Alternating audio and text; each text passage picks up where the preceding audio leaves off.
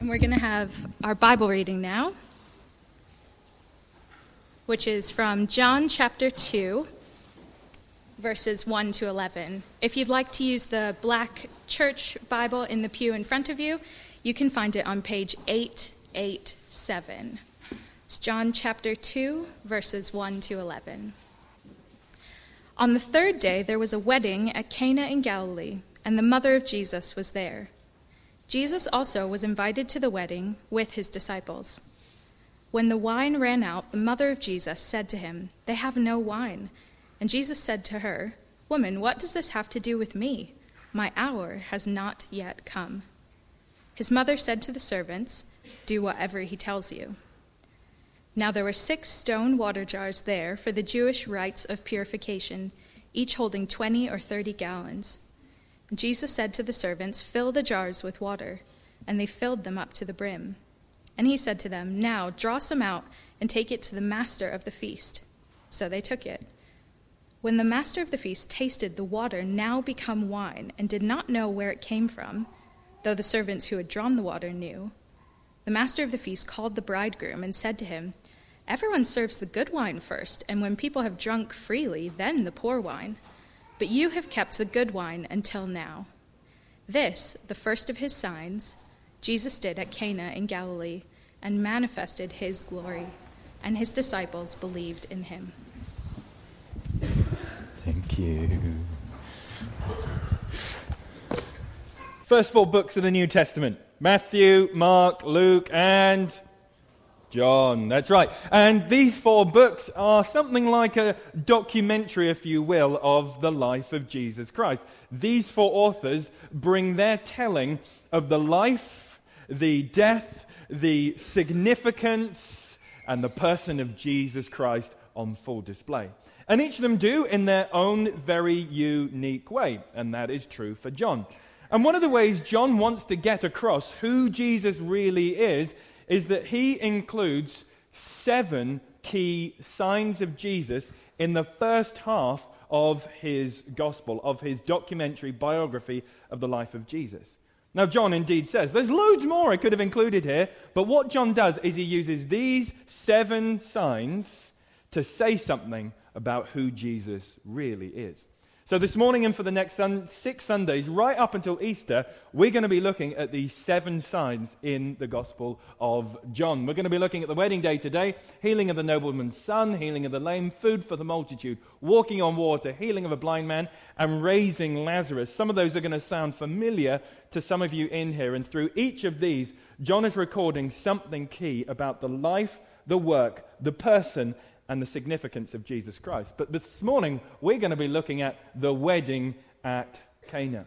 Now, we often look at this story and think to ourselves, isn't this just Jesus giving in to his mum's request? You know, Jesus saying, I'm not ready to begin my ministry, but all right, Mum, I'll change the water into wine and save this rather embarrassing social situation. But I tell you what, it is so much more than that. This is loaded with tons of symbolic things we have got to see this morning.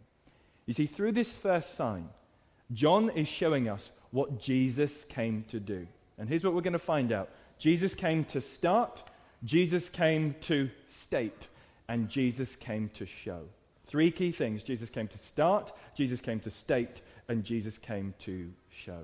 Now, I want to pray once more before we dive into this first sign in John's Gospel. So I'd love it if you could pray with me. Let's pray once more. Heavenly Father, we are grateful for your word. We know in your word you speak. So this morning, Lord, speak to us. We want to hear your voice, and we want to be receptive like sponges to hear what you have to say, to find out the significance of this first sign. And we're praying in Jesus' name. Amen. Amen. Now, since we're doing a series on the 7 signs of John, I want to think a bit about the function of how a sign works. Now, to do this, we're going to look at some random signs that you might find on the roadside here in the UK, okay? We're going to be looking at some random signs, and I want you to tell me what these signs are, right? Tell me what they are. And if you can't answer them, you're not allowed to drive home, because it'd be dangerous. Okay, let's start with some basic ones, all right? That's a T. But what does it mean? Come on, what is it? It's a dead end, right? I think it means a dead end. I hope it does. That means a dead end. Okay, what about this one here? Does anybody know what that means? No stopping. Very good. Very good. Okay, what about this one? You need this around here a lot. That means the road narrows, doesn't it? Okay, the road narrows, right? Hey, what about this one here? This one makes me die. It doesn't mean that your car's on fire. Do you know what this means? This means no explosives in your car beyond this point. Why on earth would you need that? I hope you never need that. Where would you use this sign? I've got no idea. Here we go. What about this one? Yeah, no flying motorbikes. That's right. That is exactly what... No, I don't know. I think that means motorbikes and cars allowed through this area. I think that's what it means. This one makes me die. Now that means watch out for elderly people. But if you look, you'll never look at this the same. It looks like that old lady's pinching his bottom. Do you see that? Every time I see this, I just die. You will never look at that the same, will you? Okay, and the last one here. What's this mean? Bring your umbrella. That's right. Yeah, okay, great. Okay, so here's how a sign works. Signs point beyond themselves. Signs point beyond themselves. So any sign you see on the side of the road, any sign you would find in this church building, any sign, you could go out to the corner here and find a sign that directs you to the different villages and towns around here, because those signs will point beyond themselves. That's how a sign works. Now, as we dive into these 7 signs of John, we need to take that with us, recognizing that as wonderful and as miraculous and as supernatural these signs, as they are, that's true. But each of these signs are pointing us to a profound spiritual truth about the person, the work, and the significance of Jesus Christ. And the same is true for the wedding at Cana. That's what we're looking at today. We're seeing water being turned into fine wine. And as wonderful as that is, just like any other sign in life, this points to a profound spiritual truth beyond itself. See, what we're going to find is John is revealing to us in recording this sign what Jesus has come to do. He's come to start, he's come to state, and he's come to show. So what I want to do this morning is kind of sketch out, we want to map out the story and structure it for ourselves before we get into those 3 key points. Just familiarize ourselves and make some observations as we go through the story, then want to come back and think about what Jesus came to do. So why don't we see the setting in the first 2 verses here? John sets it out for us. Then on the 3rd day there was a wedding in Cana in Galilee. And the mother of Jesus was there, verse 2. Jesus also was invited to the wedding with his disciples. So here we go. We've got Jesus, his mother, Mary, Jesus, and the disciples who are following him up until this point are at this wedding in the town of Cana. Now, weddings today are a big deal, and rightly so. We love weddings. People will spend tens of thousands of pounds on their weddings. It is a significant day. It's significant for the couple who are getting married. It's something they want to remember for the rest of their lives. It's, for many people, the best day of their entire life. Weddings are significant for the family, near family, and then extended family. Weddings are a big deal. That's why we spend so much money on weddings. We love them.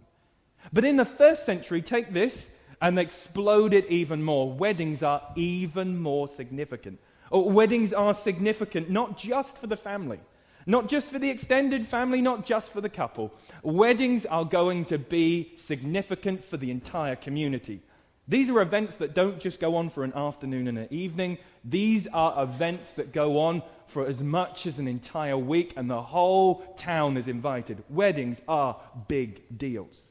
So look at verse 3. Mary recognizes a disaster. And the wine ran out. When the wine ran out, the mother of Jesus said to him, "They have no wine." Now this is a really big deal. If the wine ran out at one of our weddings, I'm guessing we would feel a little bit put out. You might say, I was looking forward to a drop of Merlot with the main course, but I can get over it. I'll have some tonic water instead. I will deal with it. It doesn't seem like a big deal. I'll settle for something else. But in the 1st century, no wine, it means no more party. No more wedding. This is a huge social embarrassment for the wedding organizers. It is a big deal, and Mary recognizes that. And so she says there's no more wine. But look at how Jesus responds. It seems a bit abrupt, but I'll explain it here.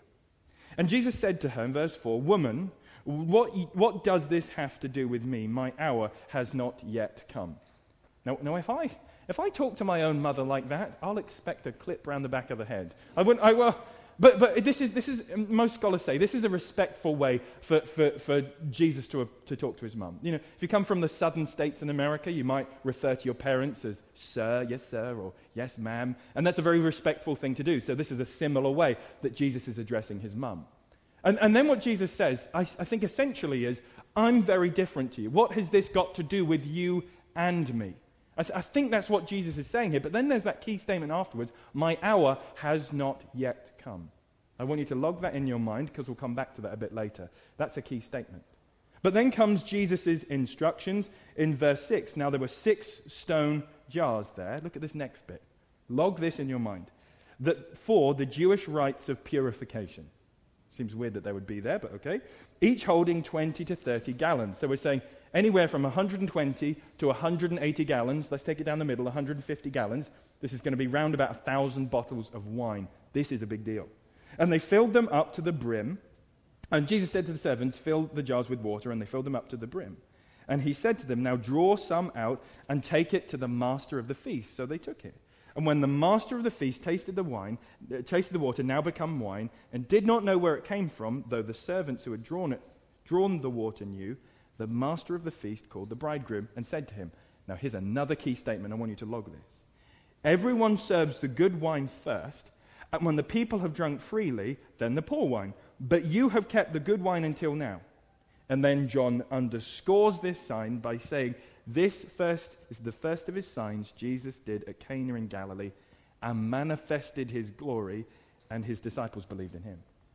Now often we look at this story and think to ourselves, isn't that Jesus saying, all right, Mum, I will do this. I wasn't really ready to start my ministry, but because you've given me a little nudge right here, and because there's a need, and we need to save the embarrassment, then I will get my ministry started. Well, actually, there's so much more going on here. Because what we see in this first sign is John showing us what Jesus came to do. 3 key things. Jesus came to start, he came to state, he came to show. Let's look at the first one. Jesus came to start a new era. Jesus came to start a new era. Now, how would we know that from this story? How would we know that Jesus has come to start a new era? Well, there's 3 clues that we find in this passage. Firstly, where does he find the water? The water is in 6 stone jars. But what were they used for? The Jewish rites of purification. Now, this is a strange place to find these kinds of jars. Normally, these would be placed somewhere around the temple. So as the Jews were approaching the temple, they were used to wash themselves, to remind themselves that you don't approach the presence of God unless you're clean. That's what they would remind themselves. So they'd use these jars there. But what are they doing at a wedding? In Cana, miles away from Jerusalem, a long way from the temple. What's going on here? It's possible that this could be a priestly family. It's possible that they just had a really high bar of purification in the household. Maybe. But I think it's telling that John includes the fact that there's 6 of these stone jars. Remember, the number 7 connotates, it shows us completion. 6 isn't quite complete, isn't finished yet. 6 stone jars used for the Jewish rites of purification. Okay, that's the first clue. Second clue is what the master of the feast says to the bridegroom. Essentially, normally we have good wine first and then the rubbish wine second. But what's happened right here is we had that wine first and then we've had the fine wine next. That's a key statement. And that's key to what's going on here. Third clue we have is the significance of fine wine in the Old Testament. Because fine wine is tied with the hopes of the Jewish people for their coming rescuer, Messiah. Let me show you from Isaiah 25, verses 6 to 9. On this mountain, so this is written 700 years before Jesus came along, on this mountain the Lord of hosts will make for all the peoples a feast of rich food, a feast of well-aged wine, of rich food full of marrow, of aged wine well refined. And he will swallow up on this mountain the covering that is cast over all peoples, the veil that is spread over all nations. Next one. He will swallow up death forever. And the Lord God will wipe away tears from all faces. And the reproach of his people he will take away from all the earth. For the Lord has spoken. And it will be said on that day, they're looking forward here, behold, this is our God. We have waited for him that he might save us. This is the Lord, we have waited for him. Let us be glad and rejoice in his salvation. So you see in the Old Testament, the hope for the Messianic age, the hope for this new era when the Savior King was going to come, that's tied up with this feast where there's going to be that kind of a fine wine. So let's piece these three clues together.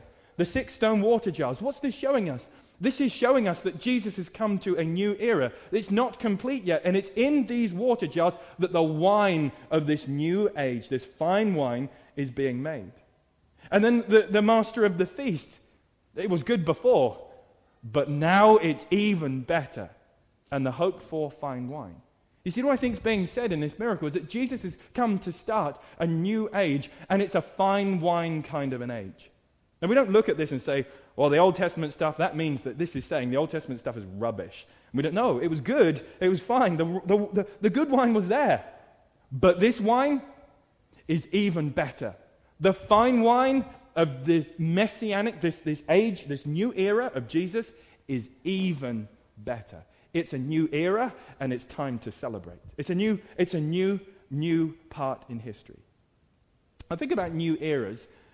This is a picture of the Berlin Wall. Berlin Wall was put up or started to be put up in, I think, the early 1960s. And for many people, the Berlin Wall signified the rise and the strength of communism, or at least the growth of communism, but also signaled for many people the Cold War as well, and was kind of associated with that. And so this divided a country, it divided people, but we know in November of 1989, the Berlin Wall came crashing down. And with it came, because it symbolized the fall of communism, the end of the Cold War. So it was time for people to celebrate.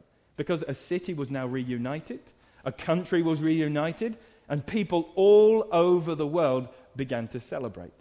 Here's one of my favorite pictures of the fall of the Berlin Wall. This is the hordes of people traveling across the border to go and spend time with loved ones that they hadn't spent time with in a long time.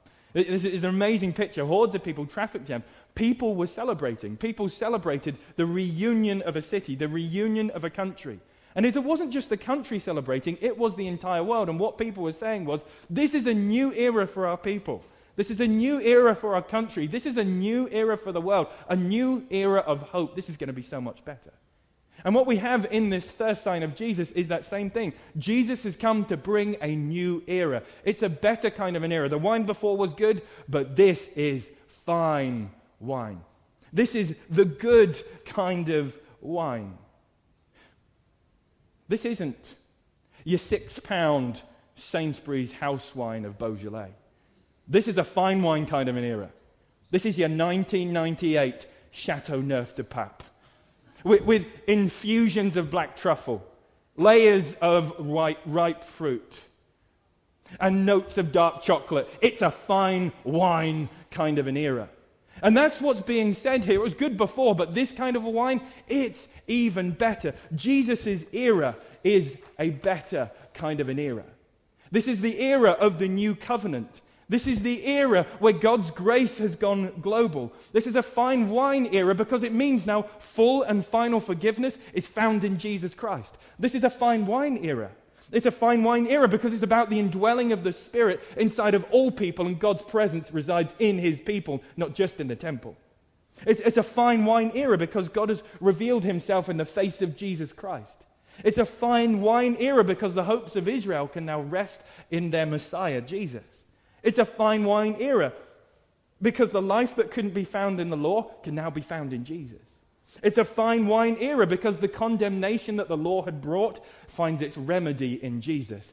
It's a fine wine era because the righteousness that the law demonstrated can now be seen in Jesus. The new era, we have an ultimate and better high priest. Can you see that it's a new fine wine kind of an era? That's what Jesus is saying in this miracle. He's come to bring about a new covenant, a new kind of an era. God's grace is now going global. It's a big deal. So Jesus came to start a new era, but there's more here. Jesus came to state. He came to state his power to transform. State his power to transform. Have a look at how John finishes this sign in verse 11. He kind of concludes it, gives an evaluation or a summary. He says here, this, the first of his signs, Jesus did at Cana in Galilee and manifested his glory. See that? Manifested his glory. And his disciples believed in him. Now, that's what John wants to see throughout all of this, is that he wants to see the reader come to a belief in Jesus. He wants them to read this and say, oh yeah, Jesus really is who he says he is. I get it. That's what John wants. And he says right here, the disciples get it. Do you? But what does Jesus manifest here? He says manifests his glory. Let's think about that word glory for a bit. Because we use that word a lot, don't we? We use it in our prayers. We sing about the glory, which God be glorified. You say, to God be glory, don't we? We say that. Or in our prayers, may you be glorified, Lord. Or we might even say, the purpose of my life is to glorify God and enjoy him forever. We use that word a lot, but do we actually know what it means? Do we know what glory means? I mean, I think it's important if we're saying the word that we know what it means, but how do we define it? How do we get a sense for glory? I think if we could define glory, we'd put it like this. Glory is God's supreme greatness. And when God's glorified, it's when his supreme greatness goes public and can be seen. Okay, that's God's glory is his supreme greatness. That's great. But that still feels a little bit up in the air. How do we define it a little bit further? I mean, God's supreme greatness, how do we see it? How do we get a sense of it? Well, the answer is we get a sense of God's glory and his supreme greatness when we see what God does. You know, so often you can look at a sunset and you've ever thought to yourself, that's God's glory on display. It's a good thing to say because you're recognizing I can see God's supreme greatness in his creative work right here. Think about the word beauty, for example. If you try and summarize the word beauty, I find it really difficult to try and define that.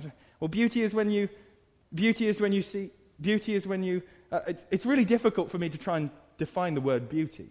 I think one of the best ways you can define what you mean about beauty is when you see something beautiful, you say, that is what I mean about something beautiful. That is beautiful. So when you see beauty displayed, you would be able to define it a bit better.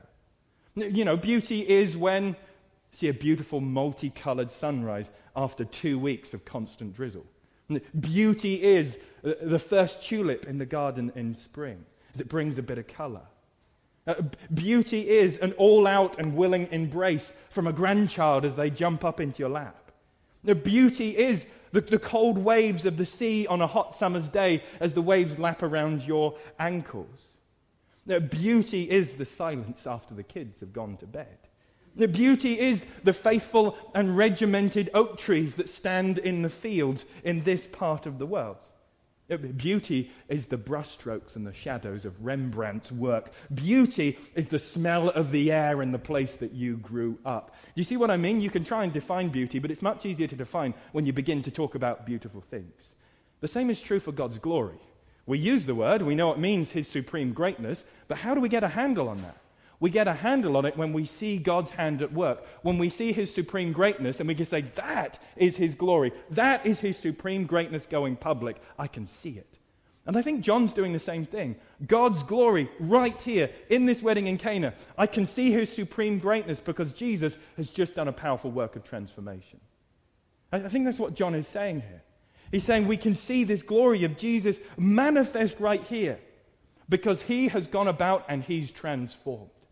He's not just transformed water into wine. It's not just old wine into fine wine.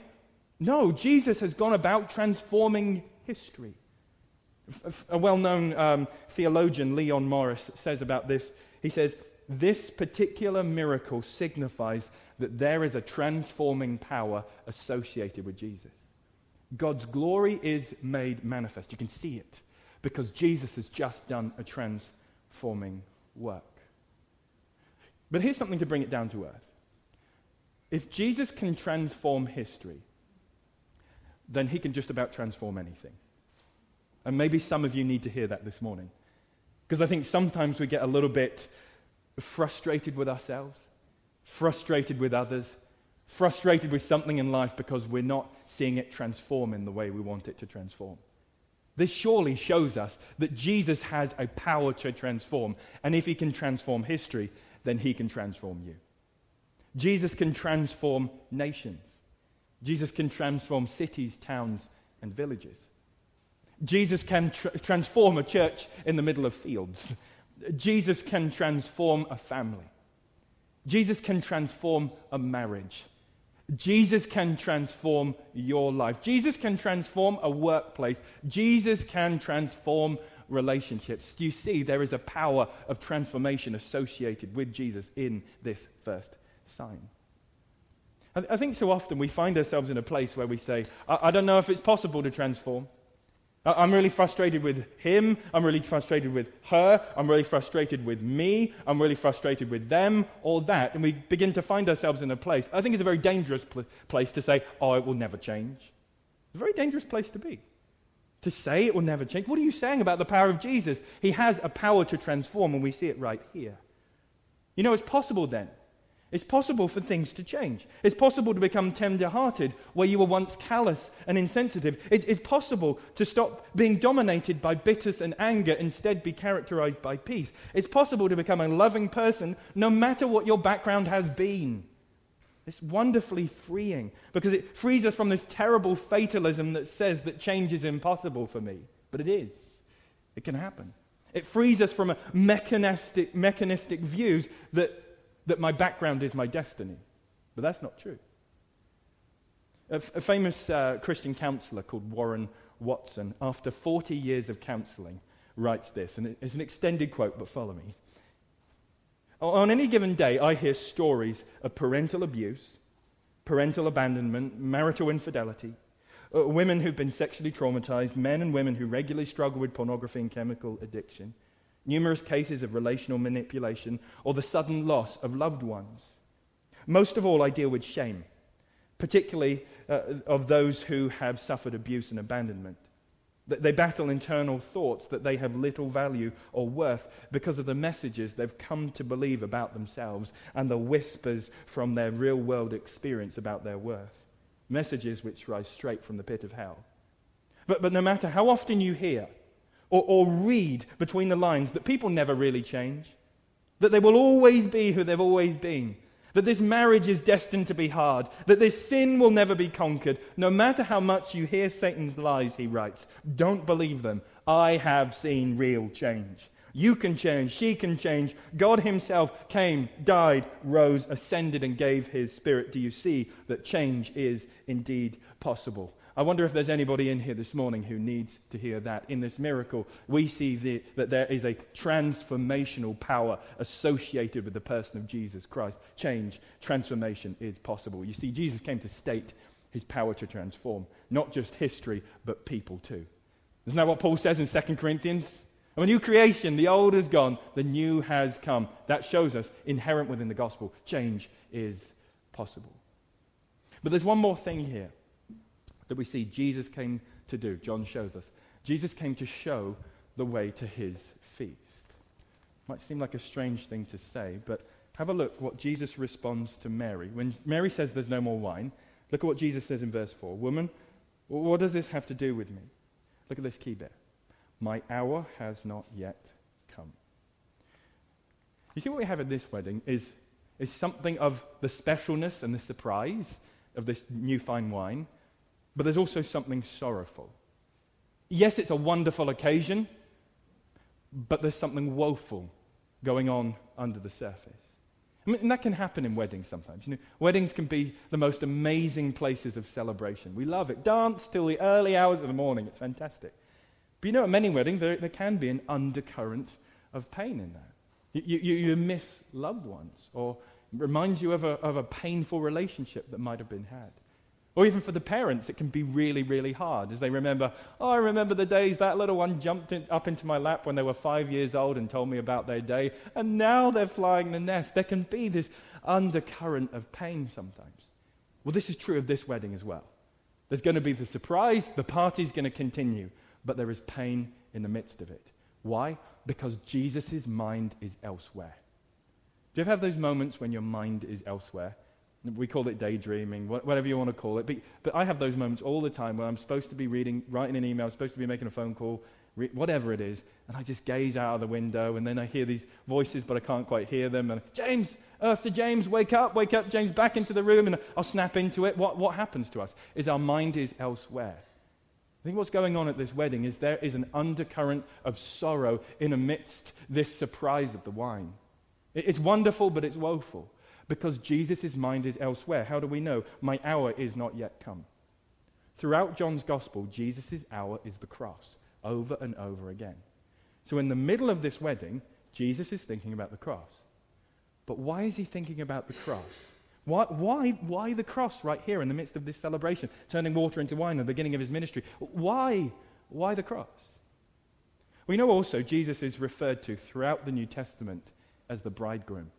Now, you can turn over the page to three-quarters of the way through John chapter 3, and we read about Jesus being the bridegroom.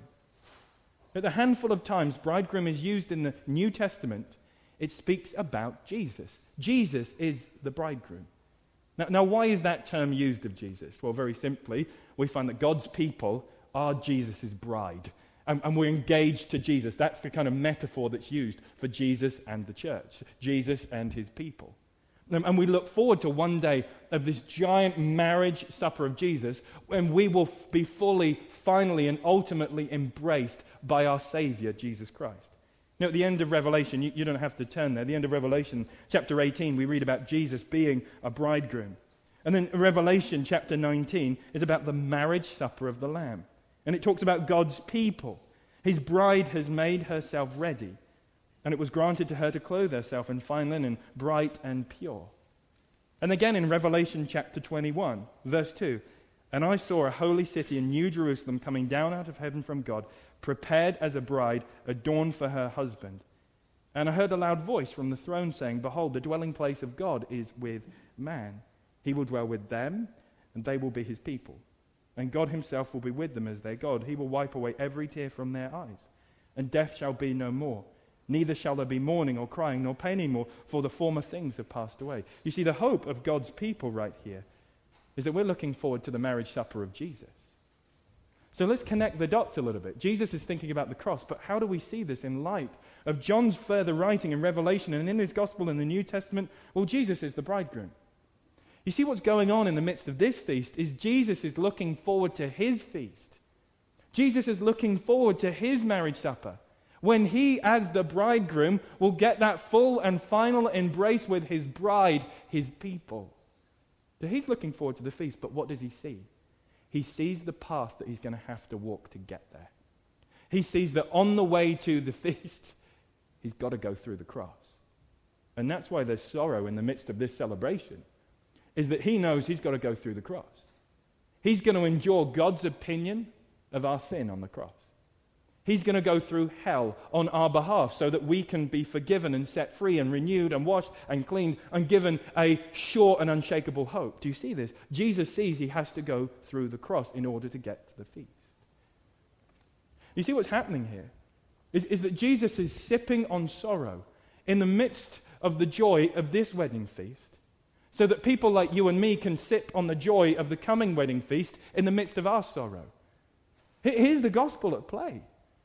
That we're invited to a feast, but it's through the cross Jesus has to go in order to get us there.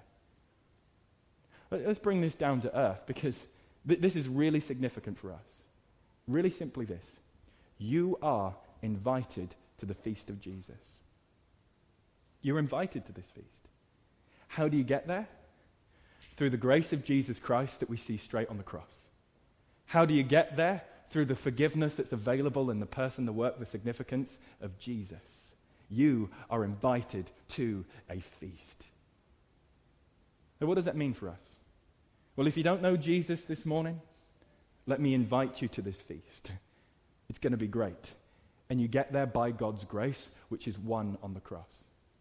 And if you do know Jesus this morning, you're invited to a feast. And I wonder if your life is characterized by that kind of an anticipation. I wonder if you're sipping on the joy of the feast that is to come in the midst of the heartaches of this life. You are invited to a feast. This is good news for us. And I think in this first sign of John, we're seeing that Jesus is thinking about the cross, thinking about his feast. He knows the path he has to walk to get there. So Jesus came to show the way to his feast. Now remember how signs work. Signs point beyond themselves. This sign, what do we have? Water into wine. Good wine, now fine wine. But this sign is more than that. Remember, it's got a point beyond itself. So what is it showing us? What is Jesus saying in this sign, and what's John recording? Well, he's showing us something of what Jesus came to do. Jesus came to start a new era. It's a fine wine, new covenant kind of an era, and it's good. Jesus came to state his power to transform. And if he can transform history, then he can change you. Jesus came to show the way to his feast. My hour has not yet come, and it's through the cross. We are invited to a feast, and I can't wait. Let's pray together, and we'll get to sing our final song. Lord, we want to thank you. We want to thank you for the ministry of Jesus and this first sign in the Gospel of John. That John unpacks the significance of this event in the wedding of Cana. Lord, we pray you would help us to see something of the significance of this sign. Help us to see that Jesus came to start a new era. That means history is different. Jesus came to show his power to transform. And we want to see that transformational power in play in our lives. And help us to see that Jesus came to show a way to his feast through the cross. But it's a feast we're invited to. Lord, help us to see the significance of this sign. And we're praying in Jesus' name. Amen.